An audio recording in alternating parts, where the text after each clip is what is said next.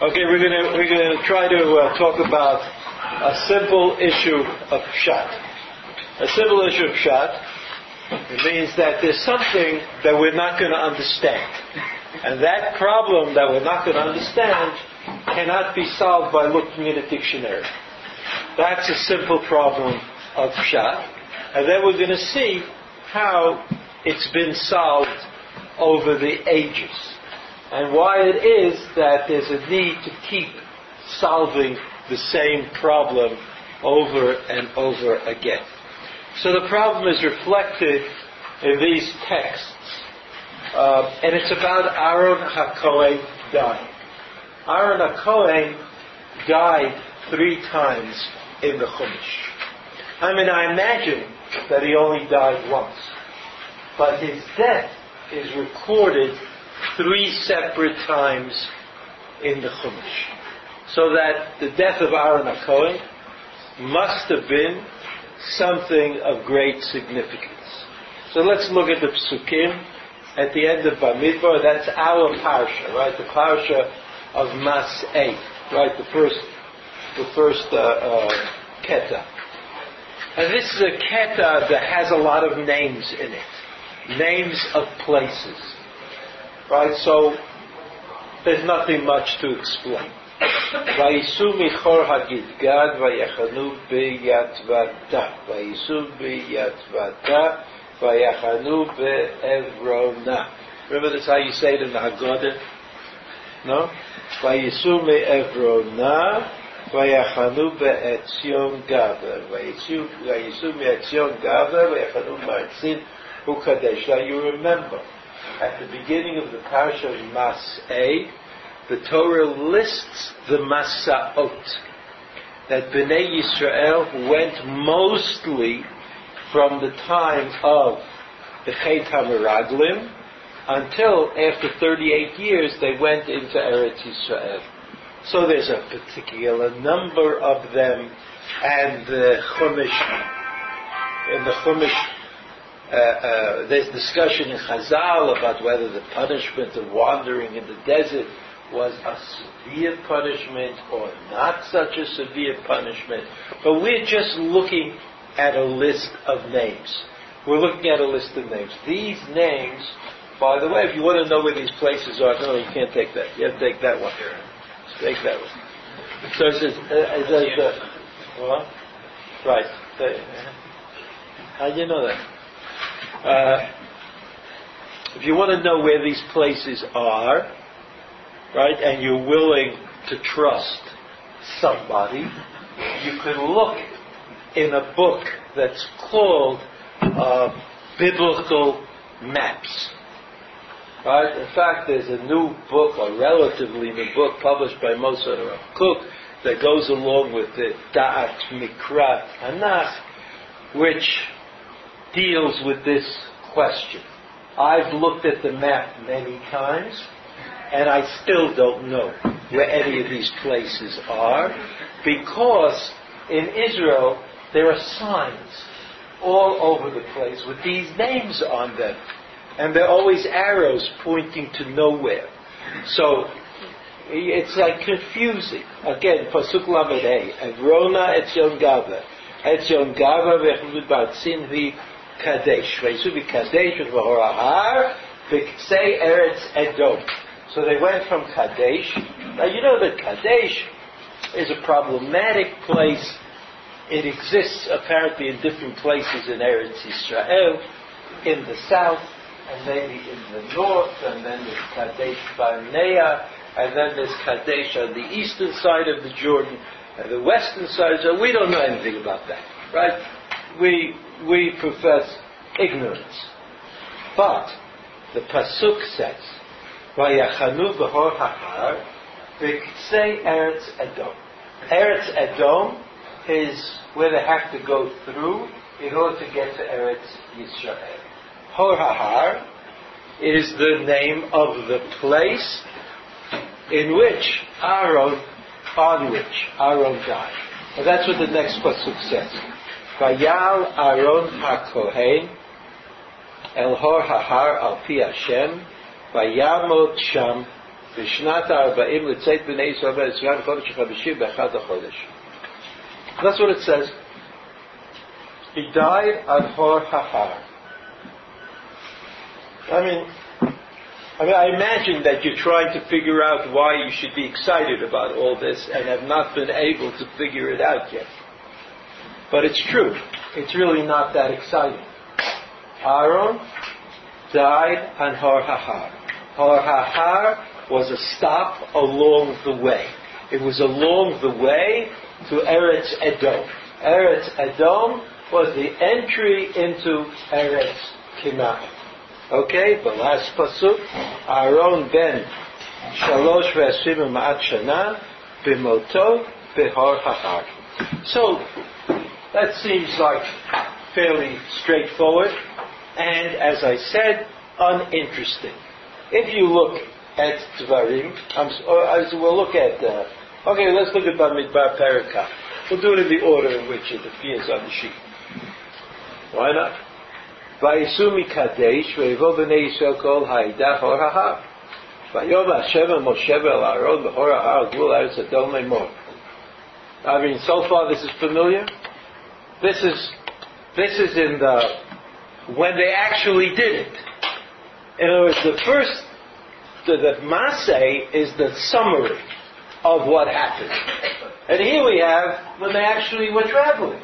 Why the Torah is so interested in telling us the names of the stops and when they went from here to there, etc. That's a kind of an interesting topic. But it's not our topic. Our topic is the death of Aaron.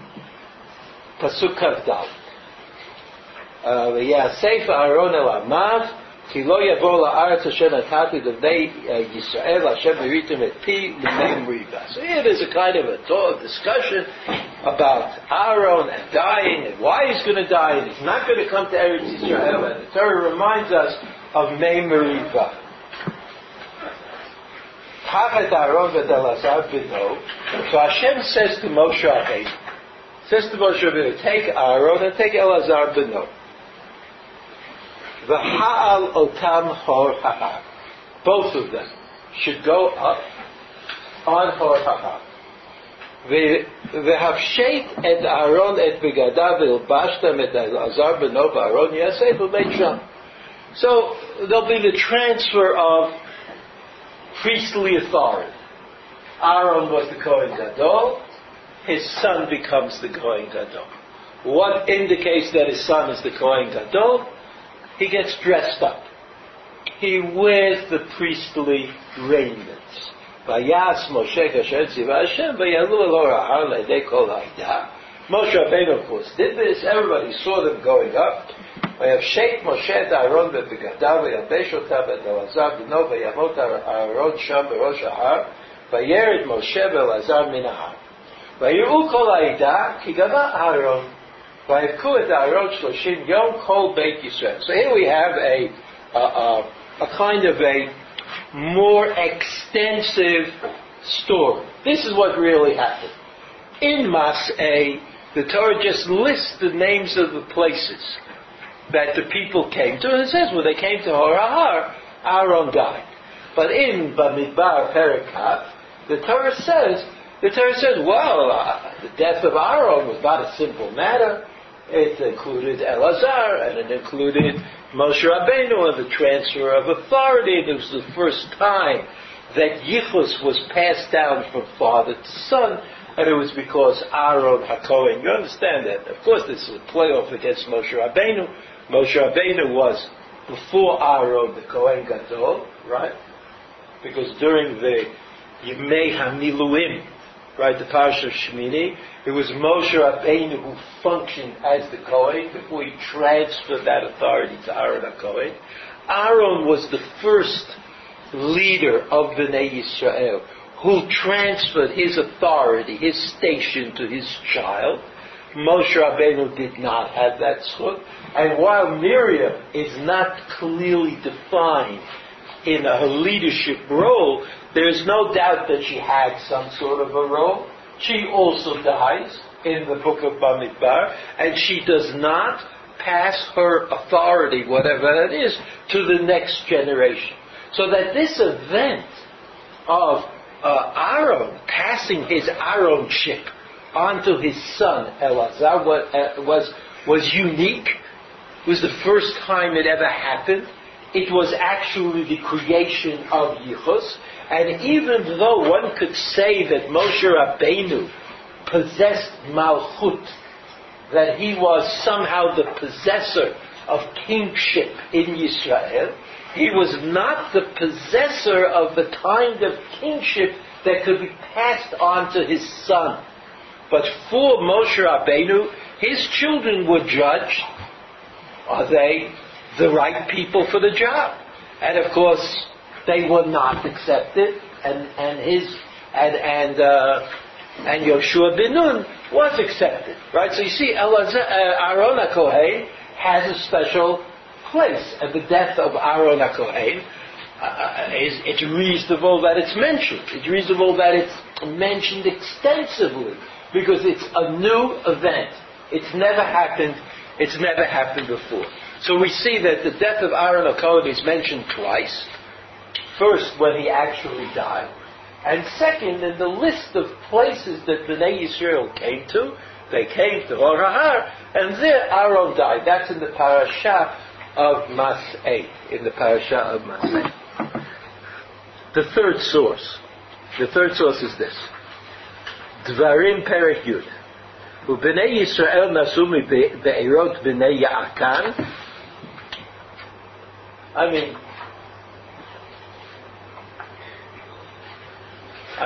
guess it's a place. Moseira. I guess it's also a place. Sham made Aaron vayikev Hashem. And there Aaron died, and he was buried there. Misham nasu hagud goda. U'min hagud goda yatvata. Eretz Nachalei Mayim. So without having to complicate it too much and to remember too many things, you know that when Moshe Rabbeinu tells the story in the beginning of Dvarim, right? He tells the story. It's Musar. You know what Musar is? Where you try to make people feel badly. That's called Musar. So Musar, Moshe Rabbeinu's Musar, was to tell Bnei Yisrael on the eve of going into Eretz Yisrael, he would remind them chapter by chapter of all the places that they messed up. And that's called Musar. And it's sort of like saying, you don't stand a chance. This is the way you are. You'll go to Eretz Yisrael, you'll mess everything up again. That's what Moshe Rabbeinu said. It's true that the Ramban is in his introduction to Dvarim. The Ramban says, no, it wasn't like that. It was really optimistic. Even though you don't see the optimism in the parasha of Bamidbar, of Devarim, Vayetchanan, Ekev, where Moshe Rabbeinu makes these speeches, you don't see the optimism. But the Ramban says, no, that a real Baal Musar has to create optimism. And so what was the optimism Moshe Rabbeinu said to Bnei Yisrael?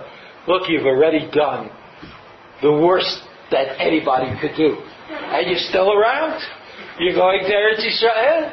So be optimistic, because it couldn't be worse than it was. So you'll probably make it. Right? That's the Ramban's take on the Musar of Moshe Rabbeinu. But the simple pshat of Musar is, if you're feeling good about going into Eretz Yisrael, then they have this a real nefesh b'nefesh, because you got a new nefesh when you came to Eretz Yisrael. HaKadosh Baruch Hu wired you in. That was nefesh b'nefesh in those days. But that's what happens. So we have a problem. We don't know what these other places that Moshe Rabbeinu mentions are. And what we want to look at are three attempts to deal with the question. The first is the attempt of Rashi, the second is the attempt of the Ramban, and the third is the attempt of the Hamek Davar, the Netziv. Okay? So on the page you have the Ramban, right? The Ramban starts off by quoting Rashi extensively, which is in the Rashi manner of things, is quoted from the Midrash. Right? And basically, we'll learn a little bit of it. Bnei Yisrael nasu mibeirot bnei Yaakan Moseira. Ma'anyan ze lakan. This is Rashi. I'm reading Rashi, even though it says Ramban, but it's a quote of Rashi. It says Ma'anyan ze lakan, which is like Rashi's way, or the Medrash's way of saying, where did these places come from? Like we know where Aaron HaKohen died. He didn't die here. He died someplace else. And the place that he died is clearly stated twice in the book of Bamidbar. So how do we get to places that no one ever heard of? Is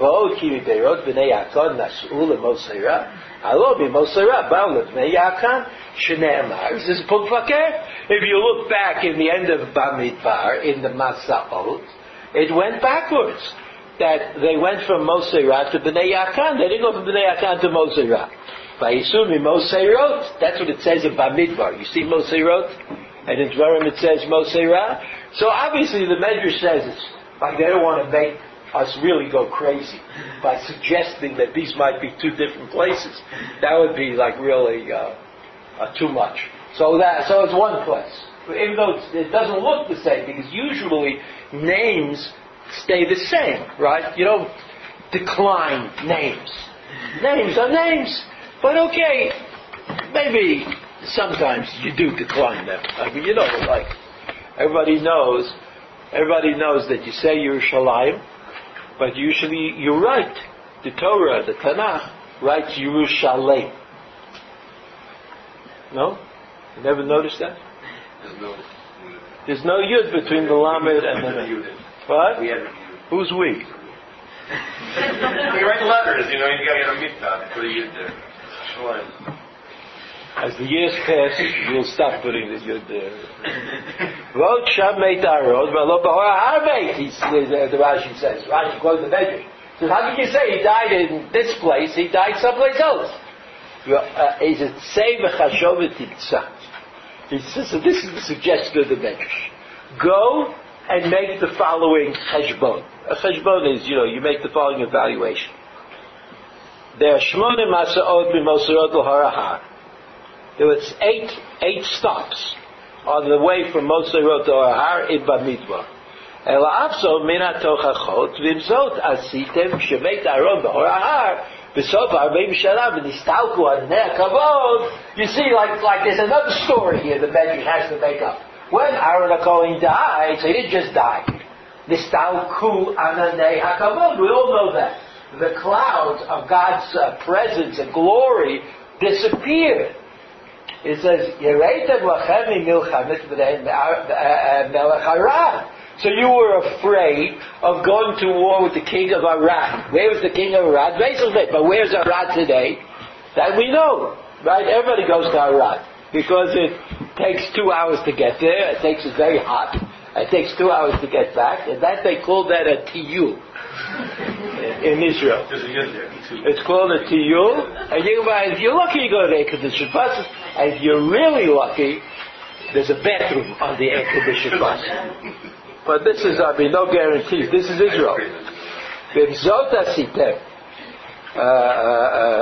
Right? With a katim rosh, so he says what happened was, because you were afraid of war with the king of Arad, you turned around and you went backwards. Shmone Masaot ad b'nei Yaakan. So in other words, there's like a little story inside of the big story. And the big story is you went from A to B to C to D and you buried Aaron, and then you're ready to go into Eretz Yisrael. Then there's story B. There's a little story. The little story is Aaron died. Everybody looked around. There's no Ananei Kavod, which means we're not being protected by God, but we have to protect ourselves, which is always a rude awakening of some sort. And so what did they do? Instead of going forward, they went backwards. Where was Aaron at this time? We don't know exactly. But then, Shav nilchabu b'chem b'nei Levi v'argu mikem v'atam mehem ad she'achziru etchem laderech. And then you have this battle that's recorded in the Chumash with the B'nei Levi who sent you, who are the good guys now, and they said you have to go back. ומשם חזרת בגודגודה, והוא חור הגודגודה, מן הגודגודה למוסרה, ובמוסרה עשיתם אבל גדול על מיתתו של אהרון שגרמה לכם זאת, ונדמה לכם כאילו הוא מת שם. So, here's a medrash. The medrash says, where did Aaron HaKohen die? He died in Horah. But then, when the Ananei HaKavod disappeared, so what did Bnei Israel do? They ran like chickens. They said, we're unprotected and we're right on the border of a foreign country. So they turned around and they went backwards. And then they were convinced by a little altercation with the Bnei Levi to resume their original path. And so here's Aaron HaKohen, that he's being dragged from one place to another because they're afraid that they're not going to be able to make it. So they get back to Moserah. They go back the way they came, and they get to the place called Moserah. And in Moserah, Asitim Evil Gadol Amitato Shel Aaron Shegama Lahem Zot, V'nidme Lachem כאילו Hu Meit Sham.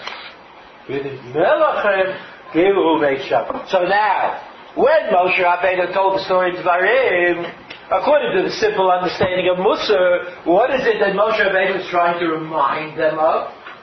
What is Moshe Rabbeinu trying to remind them of? That they didn't do the right thing.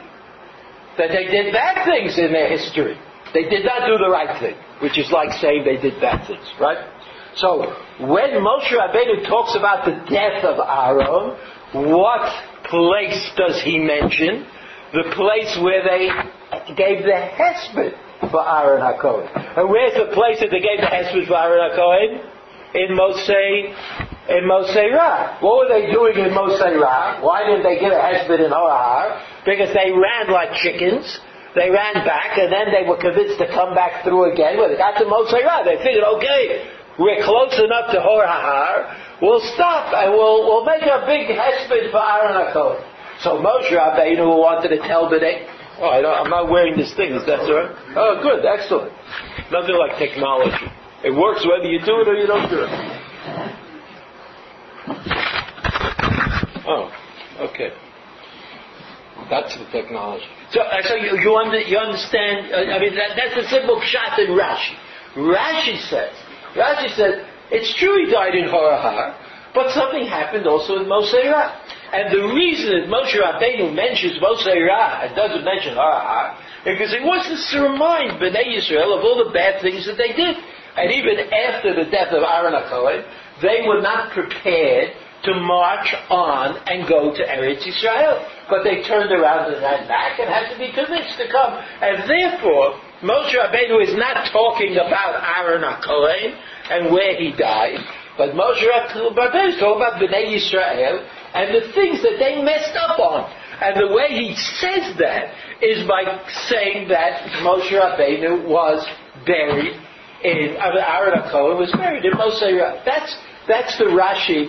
That's the Rashi position. So not Moshe. Okay, that's enough. Is enough? Enough for Rashi. Let's turn the page. It's if you turn the page, you get a continuation. The continuation of the Ramban. One second. This is my Ramban.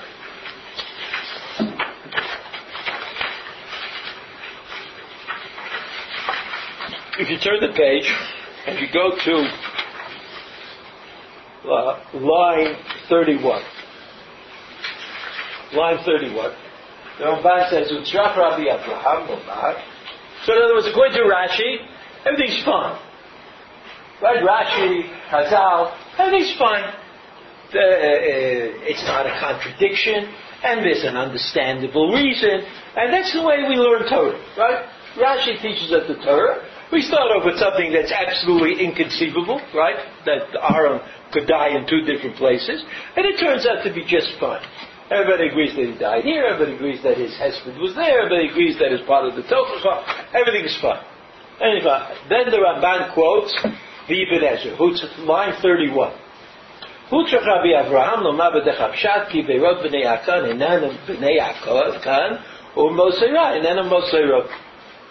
So the Ibn Ezra takes a different, like a more kind of a pragmatic, pshat-oriented position.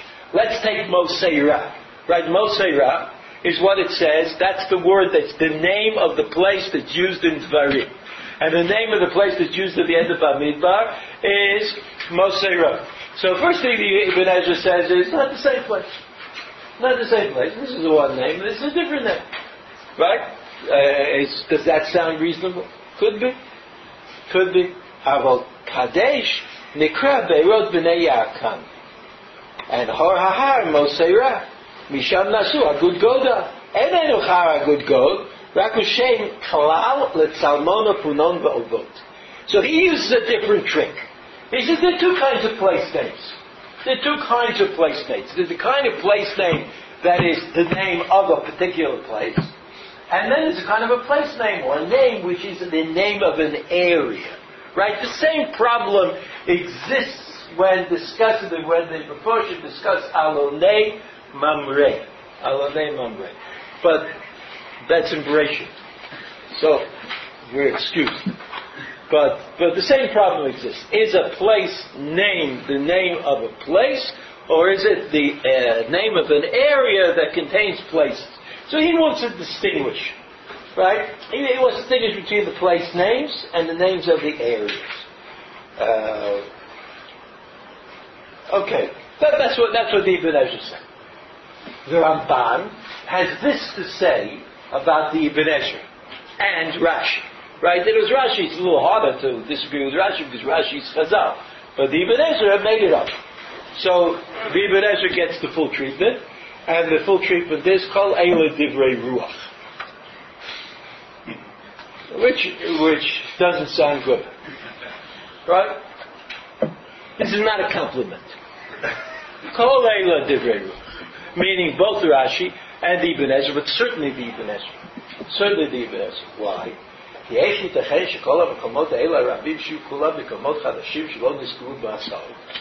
says, what do you mean? How could Moshe Rabbeinu suddenly tell a story that has the names of places, none of which were mentioned in the Torah at the end of Bamidbar? We have a comprehensive list of all the places that Bnei Yisrael went to.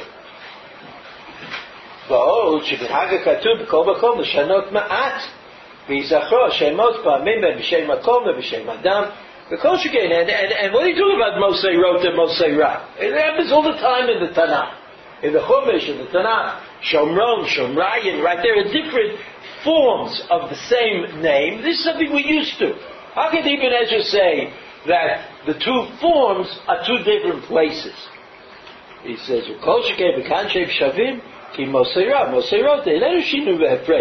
he says, now we're talking about grammar. Right? So grammar, after Gemara, is the least liked subject in school. Right? Gemara wins in all the contests, but Diktur comes shortly thereafter. So the Ramban says, okay, anyway, everybody knows Mosera and Mosera, they're the same thing, because that's what happens. Named places are variable until they become standardized.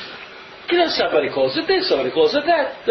They're close to each other, and finally it became standardized, and you think that's the way it was from the time of Bereshit. Oh, Kibor Har, Kihena Lazak, Shemet Aviv, Kasher Bishov Kadiv, Kiyada Yam, Merubah Aviv Kadiv, Vizem Mishpat HaKohanim HaGdolim, Afilu L'Dorot. So he says there, he says Hor HaHar is not just the place that Aaron HaKohen died.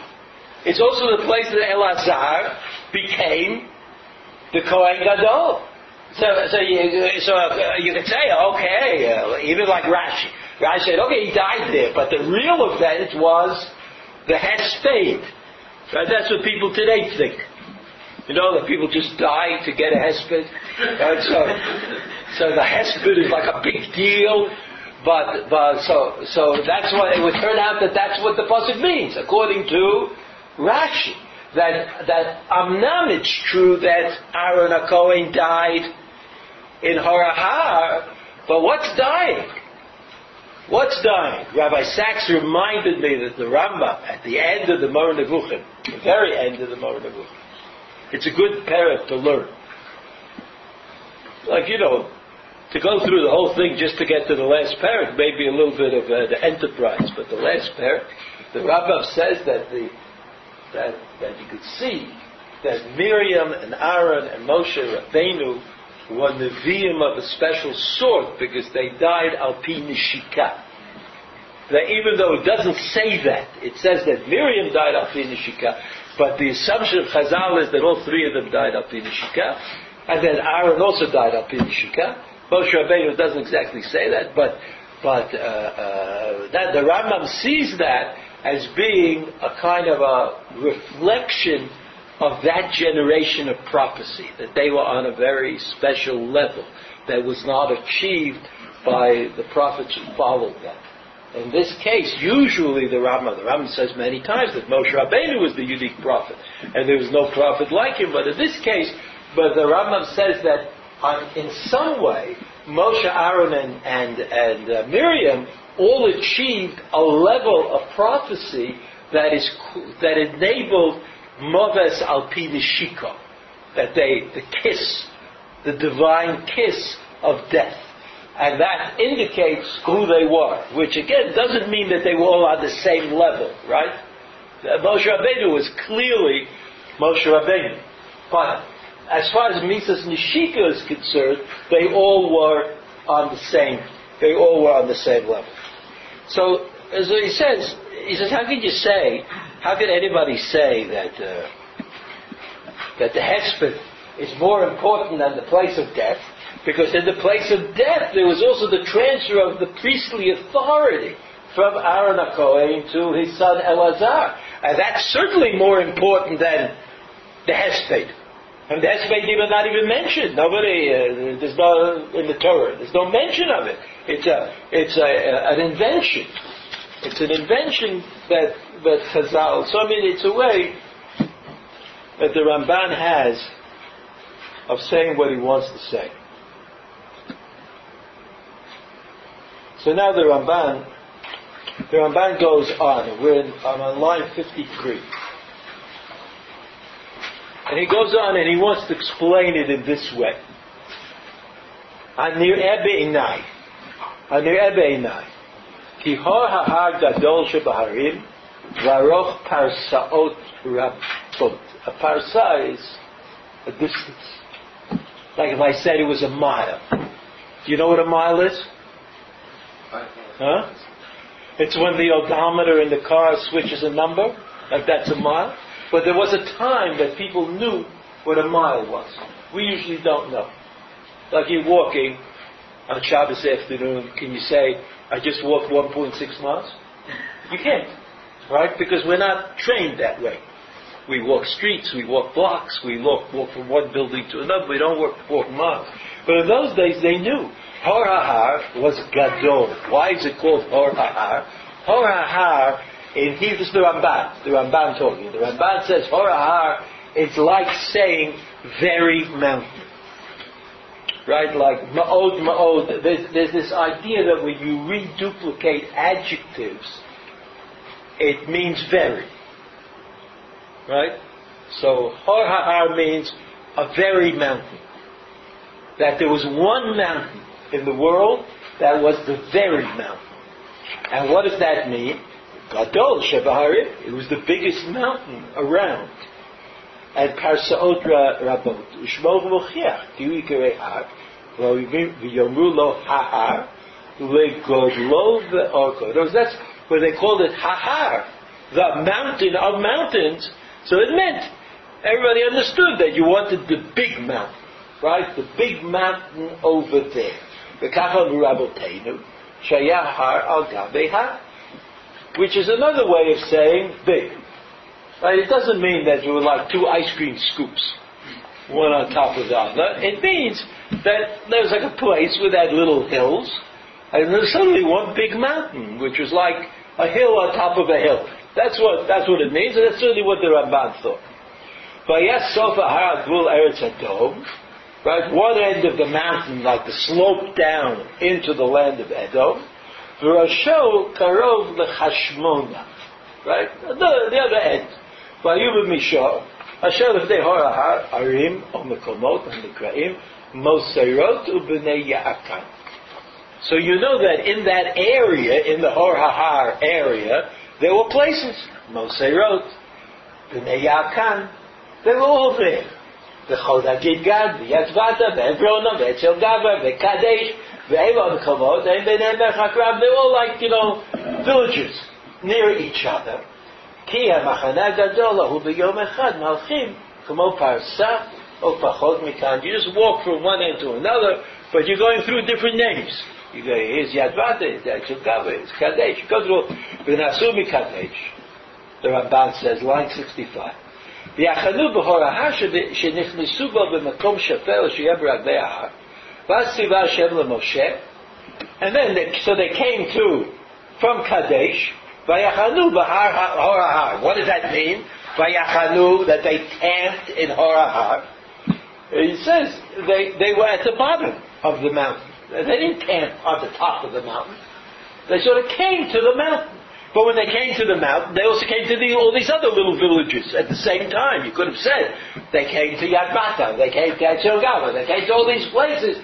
But of course you could have said they came to Horahar. That was the biggest thing around. Right? Horahar. And he says, V'hal otam Horahar. That's the pasuk that we saw. She'aleh l'ma'ala el rosho. Who at Chalat.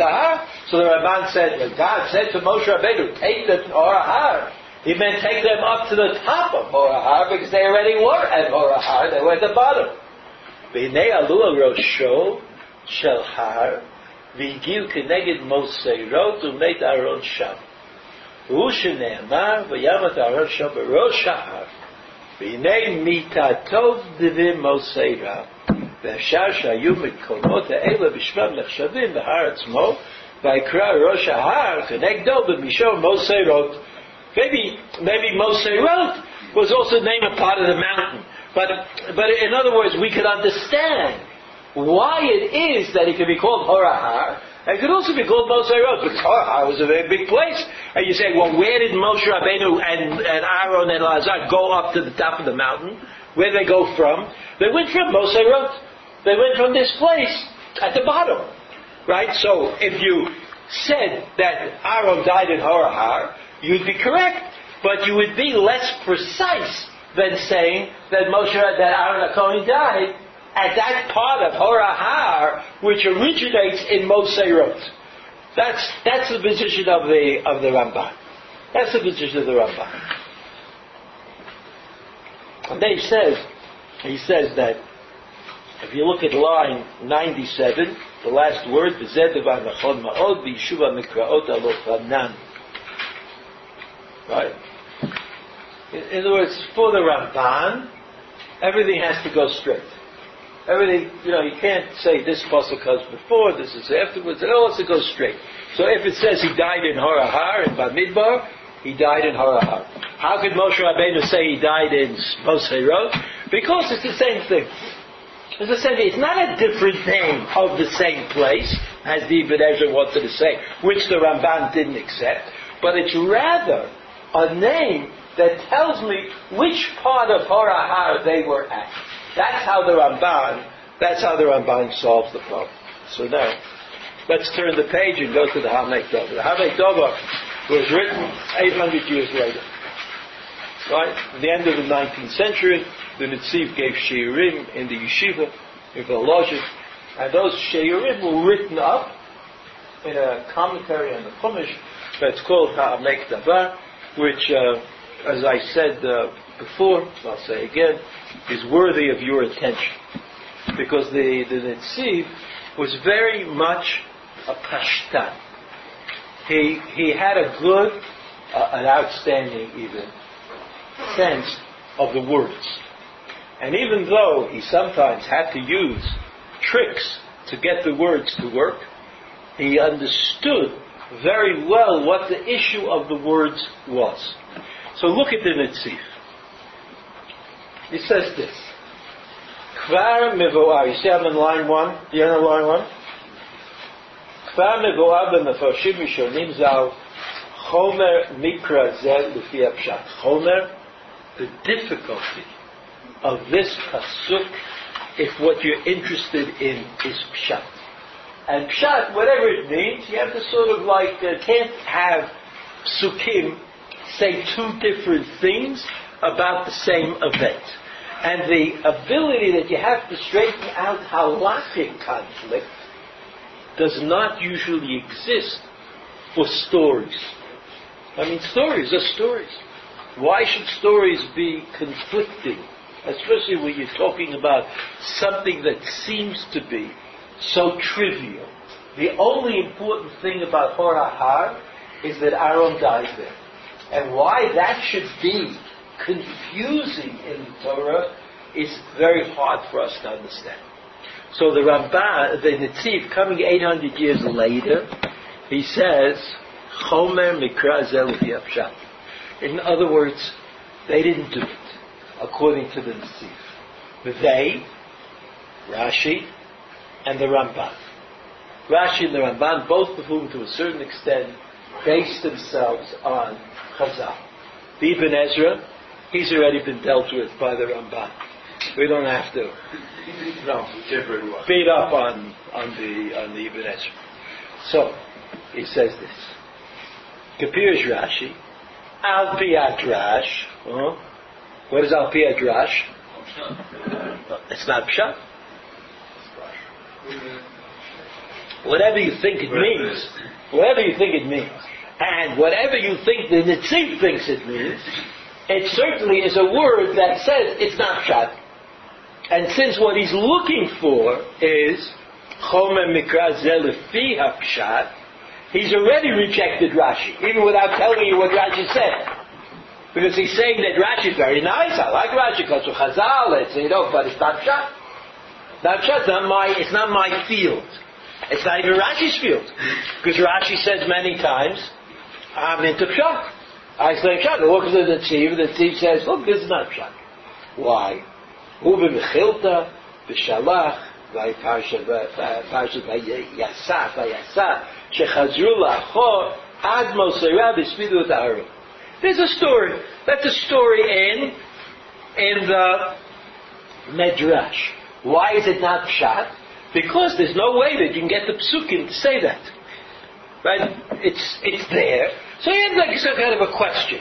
When Chazal tell you a fact that's not written in the Torah, when Chazal tell you a fact that's not written in the Torah, is it historical or is it allegorical? Where is this machloket focused? Who? One Nisayah.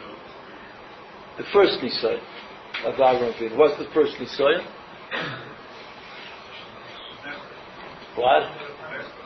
Who? No. What? No, when Nimrod threw Avraham Avinu into the fire, right? The pasuk at the end of Noach says that they came to Ur Kasdim. And Rashi says Ur is a remez, or to remind us about the fire that Avraham Avinu was thrown into and then walked out of. So there's a machloket of the Mefarshim. The Ibn Ezra has a very interesting position, and he says this, that this could not have happened. The Ibn Ezra says, not me. He says this could not have happened. Why could it not have happened? Because after all, it teaches emunah. I mean, it's a story that engenders faith. Avraham Avinu went into this fire furnace, and he believed in God, and he walked out. So he says the whole Torah, the purpose of the Torah is to generate faith in Am Yisrael. So if this story had really happened, the Torah would have told it. That's his position. The Ramban disagrees with him. And the Ramban discusses this whole question at the end of the Parsha of Noach. The very end of the Parsha of Noach. But now we go back to our story. Right? He says, so the Netziv says, Avu maze inyan lekan? Lo bi'aru lanu davar hamichkava. What is this hesped business and not hesped business? If Moshe Rabbeinu says in the Parasha of Maseh that Aaron HaKohen died in Hor HaHar, so he should say the same thing. They died in Hor HaHar. Why do you want to mix this up? So we'd have to learn a Mechilta in order to figure out what the pasuk says. Lo bi'aru lanu davar mitkavel. Lo bi'aru lanu davar hamitkavel. He's talking about everybody. The Ramban, Rashi, everybody. The Netziv feels that he's on square zero. He's starting out. He's the first person in the world to explain what this pasuk might mean. What are we focused on? We're focused on the place that Aaron HaKohen died. Why did he die in Hor HaHaron Bamidbar? And twice. Right, first he died, and then there's a recollection of him dying. And in Dvarim, when Moshe Rabbeinu tells the story, he dies someplace else. That's the question. Now he says, Kvar B'Yavne, line 9. B'Sefer Bamidbar, Shaya Bamidbar Moshe v'Aaron Shnei Rashei Sanhedraot. Now, if I translate that, this is based on the Gemara. But what this means is that both Moshe and Aaron in the desert had ultimate halachic authority. In other words, you went to ask a shayla, you went to ask, you didn't know how to make tea in the desert, the mashal. Right? That's a good shayla, because we still don't know how to make tea. Making tea is like the ultimate mystery on Shabbos. How do you make tea? I don't know. I have no idea. But, so they went to, in the desert, they want to know how to make tea. So you could either go to Moshe Rabbeinu, and he would tell you how to make tea, or you went to Aaron HaKohen, and he told you how to make tea. And everybody knew, according to this Gemara, everybody knew that Moshe and Aaron were the final authority.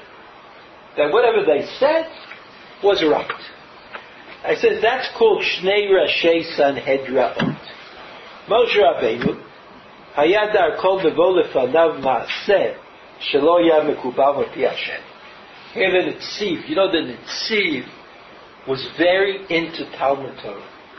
Not just into learning Torah, but his understanding was that Talmud Torah was the driving force throughout Jewish history, and the factor that created Am Yisrael. So the Netziv says, Moshe Rabbeinu, I'm in line 11. Somebody came and asked him a shayla. How do you make tea? That's Moshe Rabbeinu.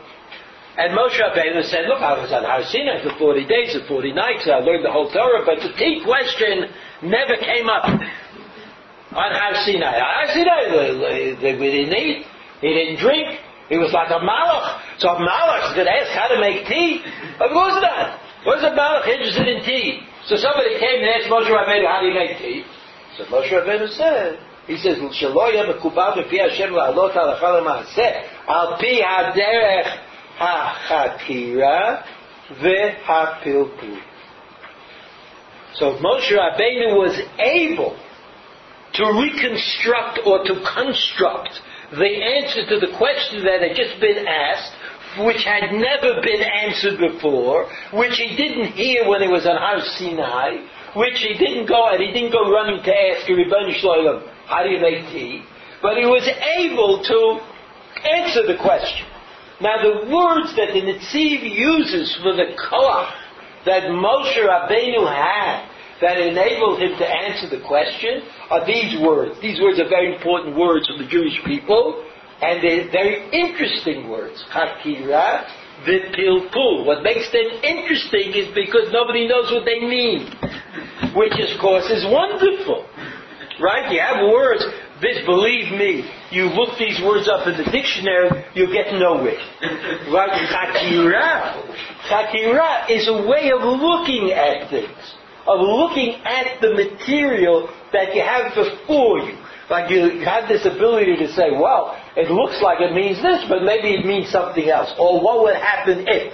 Now, pilpul is the ability to take disparate material that doesn't seem to have anything to do with each other, and somehow to prove that they actually shed light on each other.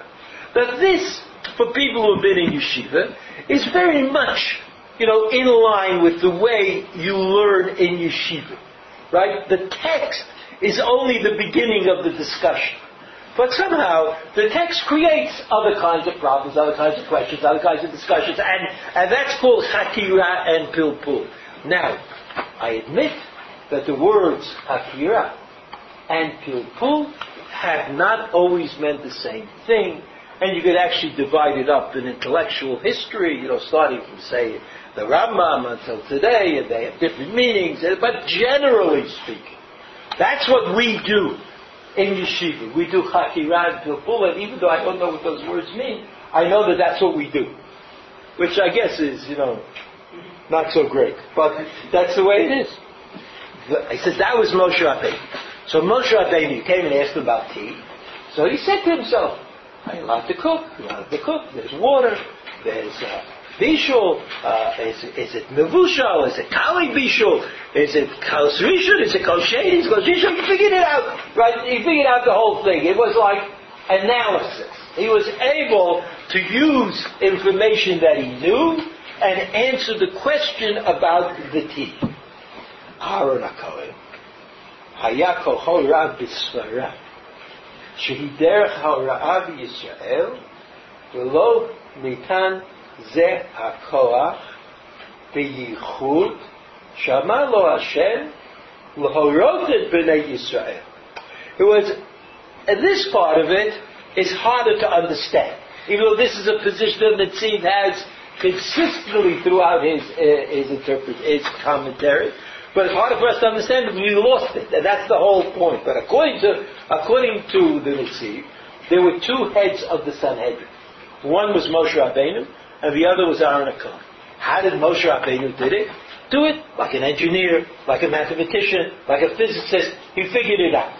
Aaron HaKohen, Akoach b'yichud shamalu Hashem lahorot et b'nei Yisrael. He just knew it. Aaron HaKohen just knew it. He was an intuitive posek.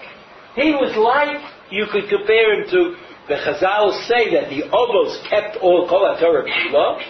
They just say that, it doesn't mean that HaKadosh Baruch Hu gave the Obos Kol HaTorah Kula, but it means they were able to intuit within the reality in which they found themselves what HaKadosh Baruch Hu wants from them. So they intuited Bikur Cholim, and they intuited Meiser, and they intuited Stoker, they intuited all these things that the Torah wanted. And they were able, so Aaron HaKohen, who learned Torah from Moshe Rabbeinu, but was not graced with the analytical skills that Moshe Rabbeinu had, nevertheless was able to come up with the true psak because he intuited what the Torah wanted. He was able to intuit that. And that's what it says in the pasuk at the beginning of Vayikra, Lahorot et b'nei Yisrael. Teach them, show them. Teach them doesn't just mean by rote, the Torah, but it means teach them what they want to know. And what they want to know is what they're supposed to do. So Moshe Kadav Ba'orach Ofesh, the Tzava, the Netziv, refers back to himself at the beginning of the parasha of Tetzaveh. Whoever has time can look there. V'yotam b'Mosei hispidu et Aaron sham hitbonenu ki lo hiniach kimoto echavein ha'hora'ah l'sha'ah lamita shel Torah. So when Chazal say that they were maspi Aaron HaKohen, it doesn't mean he died, so they made a hesped. It means when they got to Mosei Ra, they understood that they had lost something forever. What did they think on Har HaHar? That just like the big day Kohen Gadol were passed down from father to son, they may have also thought that this talent that Aaron HaKohen had would also be passed down from father to son. By the time they got to Mosei Ra, they realized that there was something lahaspid, and the thing lahaspid was not that Aaron HaKohen died, at an advanced age, but that Aaron HaKohen was gone. And there's a difference between those two things. There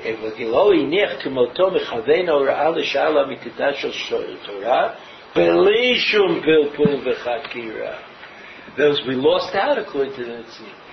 We lost out the person who was able to intuit what God wanted. He could learn the Torah and he'd know. And we lost that person. That person did not, and that was what the Hesped was about. Umeta chochmato imo. Line 23. Vafilu Elazar beno hayami talmidei Moshe. He says even his son Elazar, we know, was a student of Moshe Rabbeinu. He was a student of Moshe Rabbeinu. He was a student of Pilpul and Chakirah. And so even though he assumed the position of Kohen Gadol, he did not assume the teaching position of his father. And he says, Doma Yoshua, Kideita b'Sanhedrin, Daf Yudek, of Rabbi Ben Chaver Torah, Doma Ki'ilu Yilado. In the beginning of Bamidbar, right, Bamidbar Perek Gimel, right, there's a list of names, Shneimar Ve'ela Toldot Aaron U'Moshe. And Rashi says, why Aaron and Moshe? And then they only list the children of, the Torah only listed the children of Moshe, of Aaron, I'm sorry. So